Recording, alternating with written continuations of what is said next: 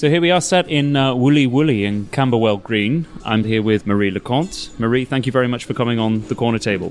Obviously. Happy to be here. Could you tell us why you've chosen Woolly Woolly as your corner table of choice? Oh, well, actually, so I sort of have a long, complicated history with dumplings. The Chinese kind, to be clear, because I've talked about dumplings on Twitter before, and people think I'm just obsessed with the kind of, English, like, balls of dough. So to clarify, that's not what I mean. But no, I was convinced I didn't like them for the longest time until my friend Francis was like, listen, there's a good spot in Soho, like, let's go together, try, like, it's on me anyway, so it's fine. And it was such a discovery, and it was such a beautiful moment. I was like, maybe this is my favourite food. And since then, I've kind of been eating dumplings as much as I can. They're a really good hangover food. That's kind of my tip. Like, if you're feeling really, really horrible and you're at home after a night out, they're a really good thing to order and eat in bed, because they're basically finger food, but also quite greasy without being too greasy. But anyway, so Francis used to live around the corner in Camberwell, my friend, and brought me here once, and I really enjoyed it. And so I thought, why not come back? Now I have an excuse to come back. And I kind of live up the road anyway, so I'm a South Londoner. So yeah, there you go. Normally I would just dive straight into what we're going to talk about, which is of course your book, but perhaps we should avert our attention to the menu. There's so much to choose from. What do you fancy? I think I was literally just going to go for a large selection of dumplings. Is this in aid of a night out last night? It's not actually, no. I'm fine. It's just, I just really love dumplings. Yeah. I completely with you on that. All right, do you want to reel them off? Yeah, sure. Can we have some grilled pork and chive dumplings, please? Some prawn hargao. Some pork and prawn sumai. I still don't really know how to pronounce it, but tulongbao crab and pork dumplings. How many is that? About 4. Okay, and then can we have some chive and prawn dumplings? And actually a second helping of the grilled pork and chive. I do feel quite strongly that if you don't feel a bit ill after eating dumplings, you didn't eat enough of them. Where did the urge to write this book come from? Quite brave to break the fourth wall in the way that you do. So yeah, it's a deeply unimpressive story in that. So I went freelance in the summer of 2017, and I'd kind of always wanted to write a book. And then after going freelance, actually quite a lot of people said, well, surely now is the time if you want to write a book. But I did have this slight problem of not knowing what I wanted to write a book about. And life kept sort of like getting in the way. And then, so I think one night in April 2018, I couldn't sleep. But, that's like specific sort of insomnia as well, where, sleep is not coming anytime soon. And so I kind of sat there in bed and I was like, you know what? I can think about it now. It's not that I'm going to get to sleep before 4 or 5 a.m. anyway. And it's okay, what do I care about? So thank you. Thank you. I was like, let's try and think about it in a different way, not just what should I write a book about.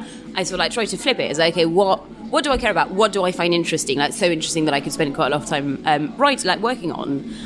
It's like, okay, well, politics, that's the obvious thing. Like, I care about politics. I write about politics full time anyway. And within that, what was the thing? And I was like, oh, actually, gossip.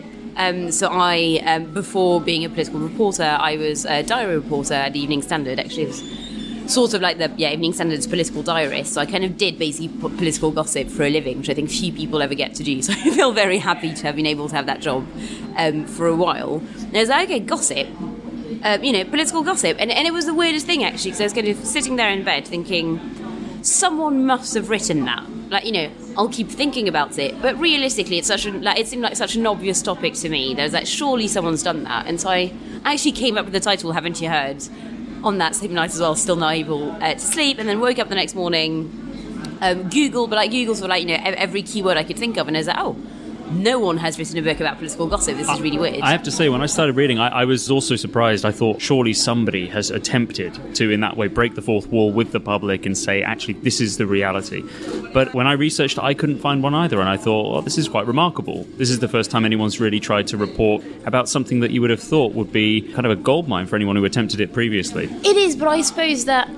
And I think, and again, that's kind of why I find gossip really interesting, is that most books about politics, be that memoirs or stuff that's more topical, will always include a lot of gossip. Some of them will include even, some bits on the raw of gossip, whatever, but no one ever really bothered, I think, to just take it as a topic, not like as a full thing, I guess, as opposed to one ingredient.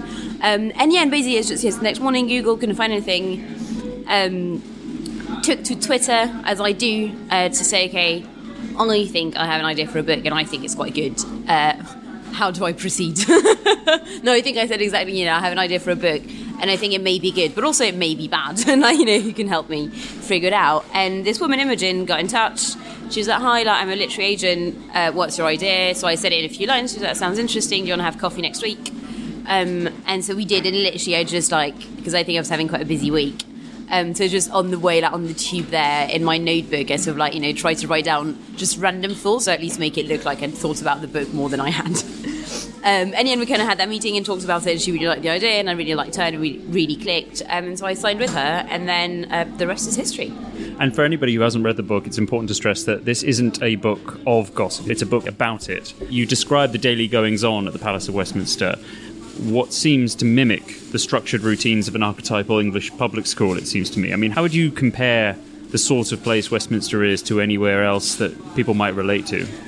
One of my favourite quotes, actually, in the book is from Paul Macedon, who's now lost his seat but was a Tory MP at the time, who said, well, I feel like a lot of people come into Westminster trying to be Francis Circuit, so, the chief whip in House of Cards. But actually, a lot of people end up being Regina George, so, the mean girl in Mean Girls. It's that, there's a lot of Regina Georges in Parliament. Yes. So there's definitely, I think, a strong... And it was, I didn't go to an all-boys public school in England because I'm French and a woman.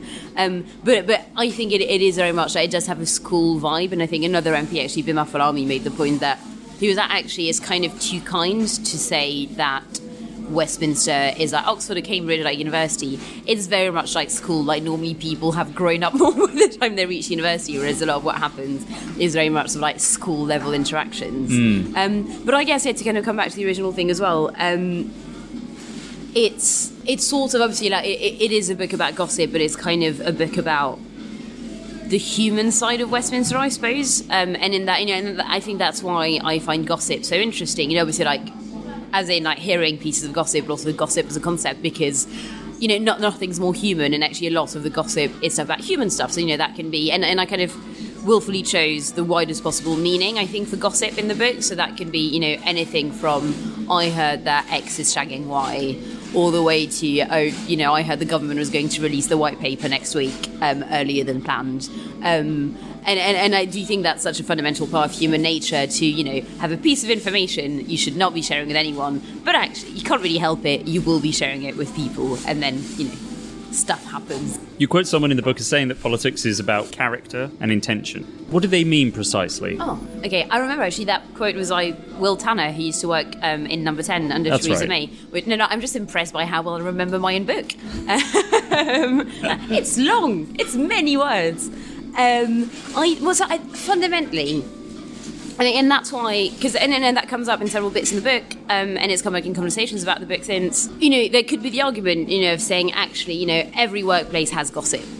Wherever you work, if there's people who work together Monday to Friday, there will be gossip, about work, about people's personal lives, and actually, that will happen everywhere. So Westminster is not special in that sense. But I think that what makes Westminster special is that actually these are the things that do actually define, whether someone's career will go well or not well, etc. So I think, one example, for example, is reshuffles, where it's never obvious why X person got that job or whatever. It's rarely a case of, well, that MP actually has ample experience from their life before Parliament in that area of policy, therefore we're going to make them a minister in that department. That's rarely the case. So I think, what they meant, so what Will said is that, what matters in politics, who you are, basically what you want to achieve.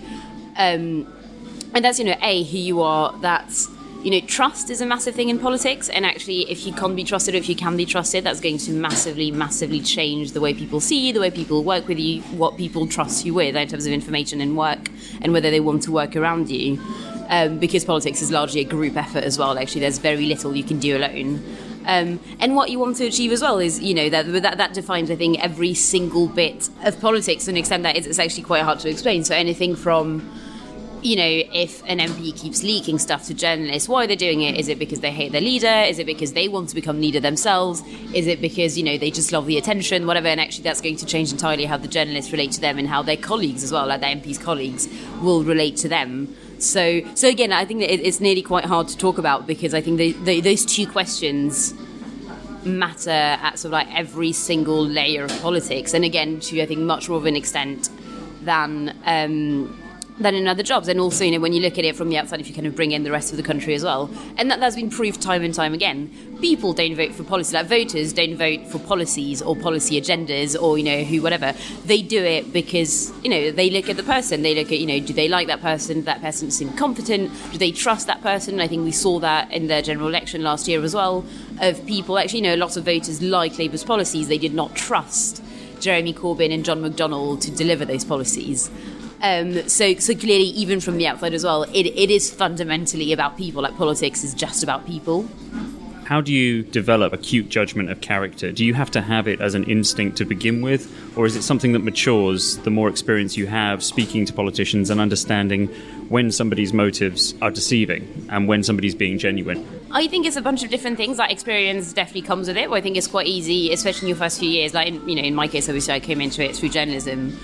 In the first years of political journalist, to be slightly starstruck, I think, by MPs. And also, as an age thing as well, if you come in your kind of early, mid-20s, a lot of the people you talk to will be the age of your parents, if not, or nearly. So I think, definitely, once you kind of lose that layer of oh my God, I'm talking to a minister, I think it becomes a lot easier for you to assess their character in a way that, that is more precise.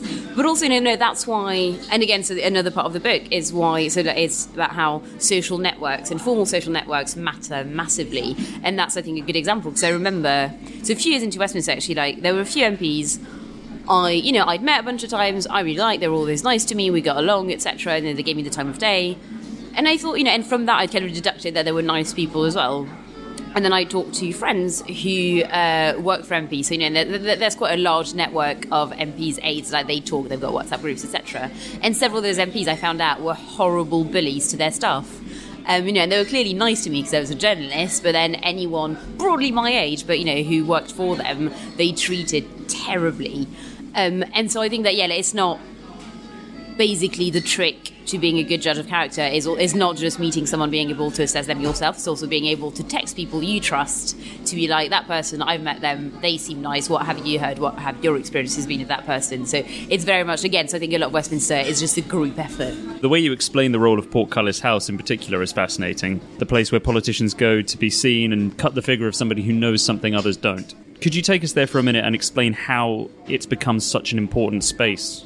Portcullis House has basically been the great leveller of the Houses of Parliament, in that until then, because if you've never been to Parliament, it is a slightly weird. I was talking about it with a friend recently, actually, who recently got a lobby pass, and who pointed out that basically there are lots of bars and cafes and tea rooms, etc., but all of them have sort of slightly different rules. So there are places where only MPs can go, places where you can go, if you're X, but someone else has to buy the drinks. So in Strangers, notably, the bar, quite a lot of different pass holders can go, but only certain ones can buy the drinks, which is slightly confusing.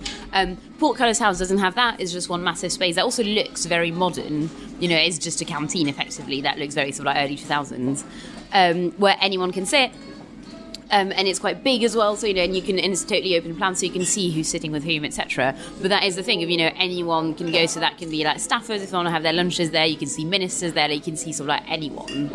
And it is very useful because again, you can bump into one of the people I interviewed for the book was quite funny, who's a lobbyist and so didn't have a pass for Parliament, but he said basically the trick is that you have to get one person to get you into Portcullis House for one coffee, and then from there you just have to keep bumping into people and then you spend the afternoon there without ever going out.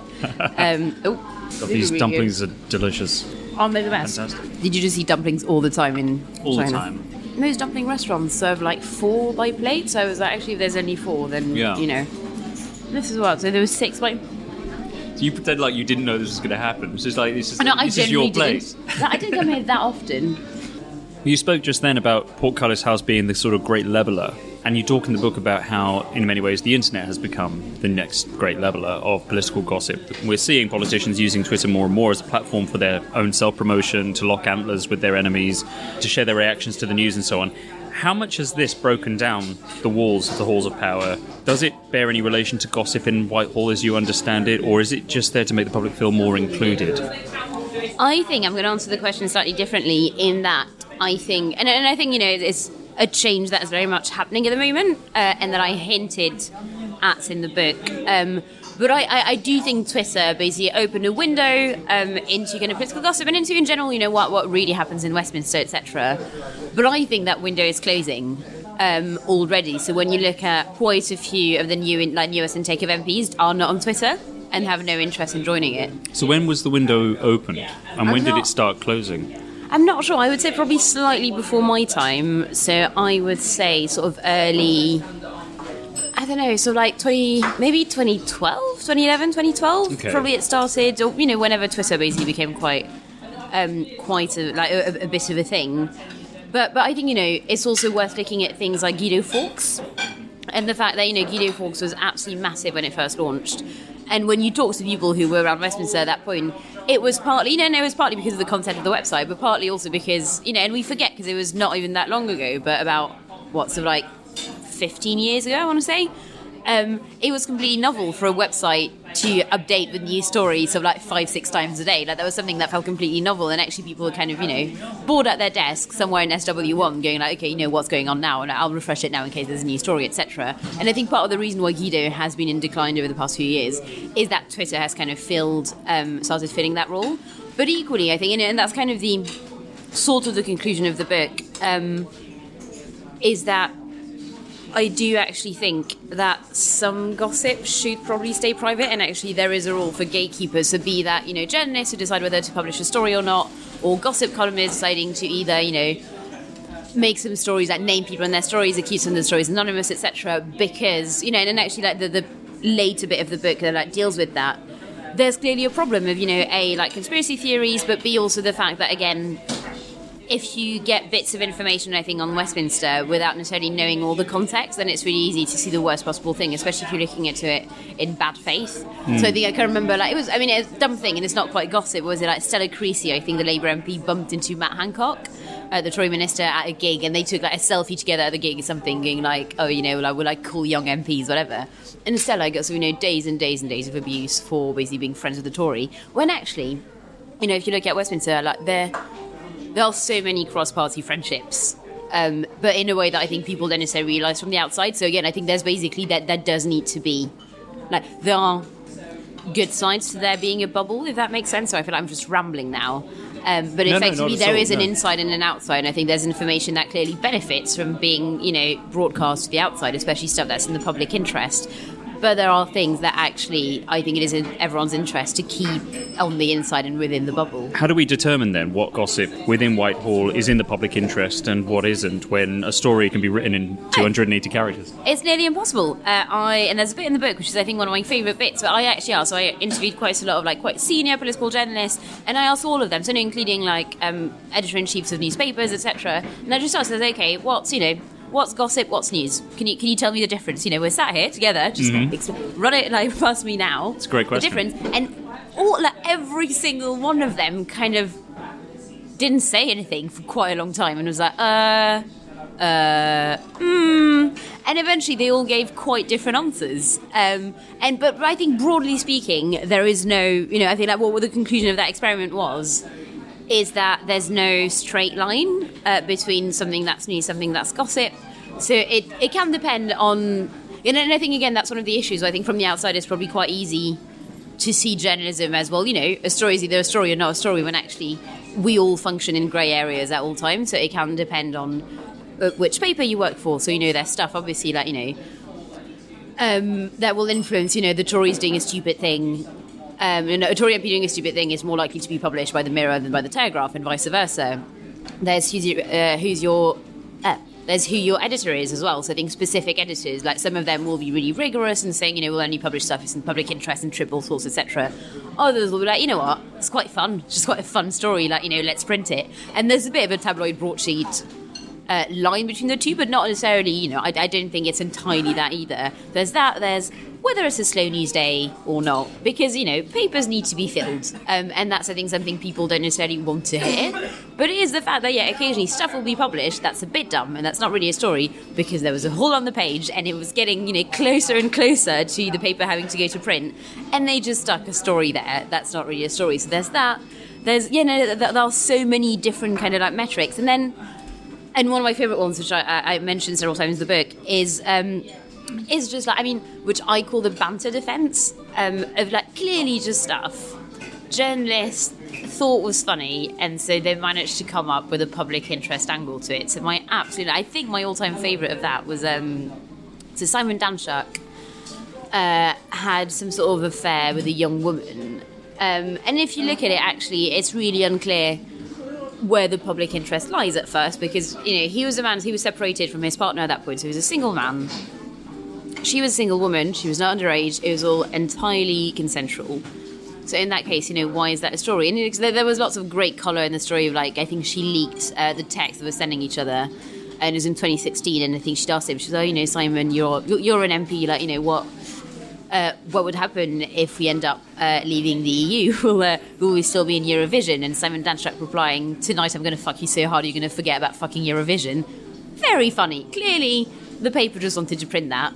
And the way they managed it was, so apparently they once had sex against the desk of his constituency office. His constituency office, which is paid for by the taxpayer, and taxpayers deserve to know what is being done with their hard-earned money. So there's a lot of that as well. Basically, I think the conclusion is that public interest can be found if needed.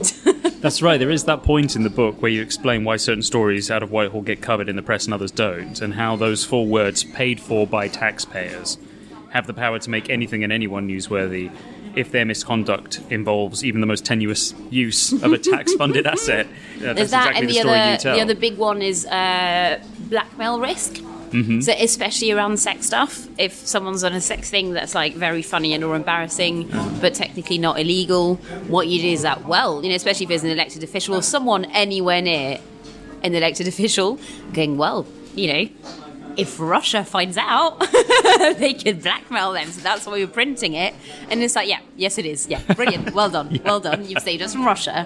What allows most people to have faith, I guess, in the machinations of politics is a sense that the system which connects Whitehall to the City of London, the City of London to Fleet Street and so on, is inevitably bigger than one individual. But you do write about the way in which certain personalities occasionally do manage to ingratiate themselves so well that they avoid the rule of scrutiny. I'm thinking less people who are trying to get to the top, but more people who have a very authentic and agreeable relationship with the press, say, whereby the press actually step back and say, we're not going to do to this person what we could because we know Tessa. It's a tough one, yes. I mean, actually, in that example in the book was probably one of the toughest decisions, and I had to ask a lot of friends for their advice.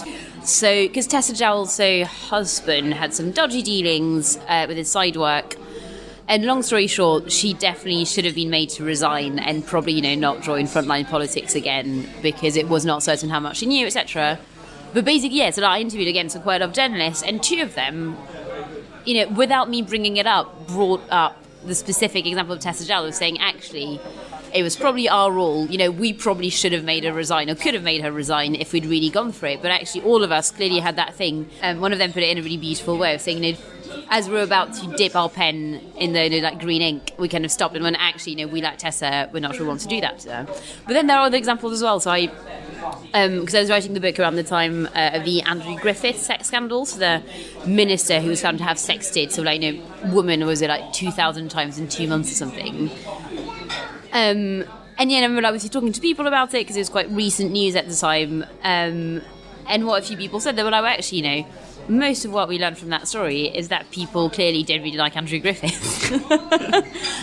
Because, and one journalist who I think didn't want to be named said, well, actually, I can think of certain MPs where if they'd done the same thing, probably quite a lot of us would have been able to say, actually, you know what, he's probably just going through a shit time, or and there's an argument in saying that actually Andrew Griffiths came afterwards and saying, I had really bad mental health problems and I was basically having a breakdown, that's how it manifested. Had that been a more likeable figure that journalists knew better, maybe they would have been more amenable to it.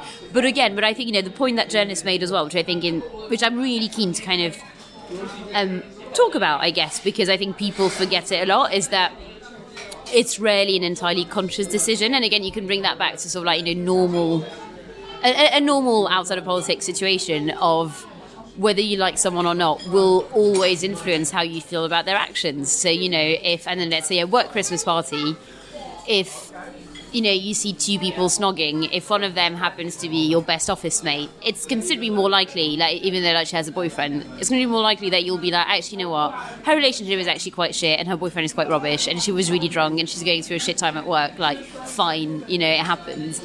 If it's your office nemesis doing exactly the same thing, do you really think you will think the same thing and have so much, like, compassion and understanding of why she drunkenly snogged someone else despite being in a relationship? So I think that, it's not, again, like, a lot of these decisions, I think, are not conscious, and that's not, and I think quite a lot of people who criticise the press will bring up examples like that of saying, clearly you're mates with that person, so, but I'm not sure how. You can't get rid of that. Obviously, yes, it's biased in some sense, but also people are biased, and you can't, you can't remove that entirely, I think, from people's reporting, because you can't remove it from people's personalities. So is it the case really that we are dealing, when we talk about politics, with something that cannot ever be fully professionalised? So basically, I do think that some tweaks could be made. One very obvious example is kind of, bullying, harassment, and all of that in Westminster. But then actually, no, that's a really interesting one, because for the longest time I've been convinced that, because one of the problems, and I've done some reporting on that, is that, let's say an MP bullies one of their staff members. What can the staff member do? Because as it currently stands, staff are hired by their MP, so it's basically like 650 tiny offices, like tiny businesses, effectively. And so then I've talked to them, and it's happened to me before, and they're like, okay, well, so my boss is bullying me, who do I complain to? My boss. Right. So, there's no one for them to go to. And something, for example, I've been saying for a long time is that perhaps there should be a system where actually it is the House of Commons, or a body attached to the House of Commons, formally hiring all the staff members. But of course, MPs still pick their members. MPs can still have a massive say on the salaries and probably have, let's say, like, a certain amount of money to spend for their office in general. And that can, either be two people on 50k or 3 on 33 or etc. So they can, work around that. And for me that seemed like such a no-brainer. But then I was talking to Jenny Willett, who's a former Lib Dem minister and who's now working with IPSA. We kind of talked about that topic, and I brought it up, and she was actually, so I need to research it, I've not had the time yet, but she was actually, something like that was tried in the Welsh Assembly.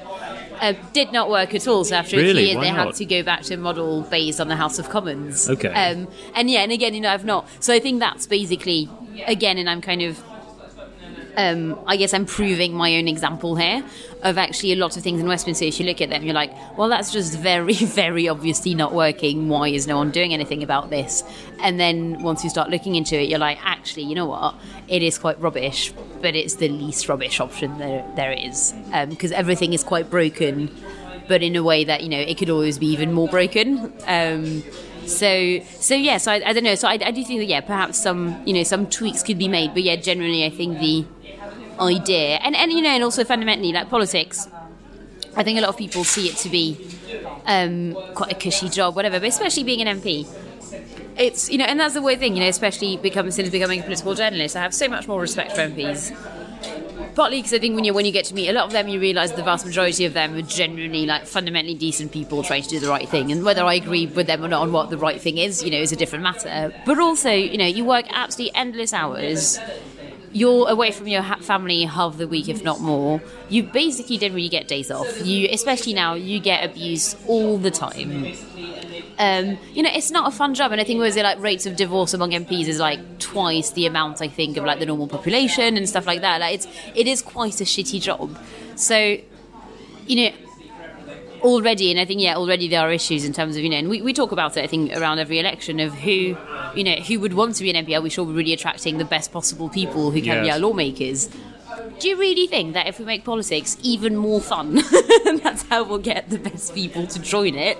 Because also, and I think something people then realise that, like MPs are just in it for the money and the power. From, and that's, obviously that's an issue, but as it stands, actually, quite a lot of the people who run to become MPs and become MPs, on all parties actually, could reasonably earn a similar salary elsewhere, I think. But also the power, and I think, and hopefully that's something that you can sort of tell from the book as well. You have very, very, very little power as an MP. Now, especially as quite a young backbencher, even actually as a junior minister, no one cares about you. No one cares about what you think. If there's something you think should be changed, no one's going to give a shit about it. So, there's not that much money and there's basically no power. So again, do we really want to make it even less attractive as a job? Do you think that MPs suffer more mental health problems than the public is aware of? There was a study on it, which sadly I can't remember, so I can't quote the figures off the top of my head, but they're clearly worrying figures. It was the first ever study on the mental health of MPs, and it was bad. And I think especially over the past 3 years as well, and actually quite a few MPs, stuck their head above the parapet, which I think was really brave of them to say, actually, I can't cope. And I can't remember which MP who was like, yeah, sometimes, I found the broom cupboard, and sometimes I go sit there in the dark with my jacket over my head because everything else is too overwhelming. But I think it's also, and that's actually, for example, that's one of the things you can probably change. It's the fact that MPs are given very little training. So I think there's a bit more now than there used to be. Right. But until quite recently, broadly, and then there's quite a funny story at the very beginning of the book of Dennis Kinner first getting elected. And he won. Obviously, he was a minor, and then he won. And then, he was back at the pit the Monday after that, and his colleagues were like, what are you doing here? And he's like, Am I meant to be there already? You're like, what goes on? No one's told me what to do. Yeah. So you kind of turn up, and actually the vast majority of people don't really have experience. And actually, even recently, so I've done quite a lot of interviews of the new MPs, and especially because I talk to quite a lot of the young ones, people who are my age broadly, so 27, 28, 29, and they're like, yeah, I have to hire an entire team now. I'm not entirely sure how I do that. Who do I hire? Who should I pick? What should I even advertise for? So lots of that as well, because again, there's so much, I guess, assumed knowledge or, assumed thing of you'll be able to figure it out, that I think, it can definitely be too much for quite a lot of people. So let's talk about the current government. Do you think Dominic Cummings really has anything like the power to subvert the existing order that is projected onto him? I feel like, I get immensely frustrated by the now never-ending circus of Dominic Cummings says a thing that's quite controversial, and this massive idea that he has for some area of policy or Whitehall or whatever, and everyone's all goes, oh my god, Dominic, he's so clever but also so revolutionary, oh my god, Dominic Cummings. And then, and it's announced a few days later the government is actually going to do about 10% of what, Cummings trailed first. And it's okay, we can just move on. Let's just move on in 3 days, do the exact same thing, go through the exact same process. What I will say about him is I think... I actually think Westminster has this obsession with the idea of someone... It's normally a man as well, let's be honest. Of this man who's so clever...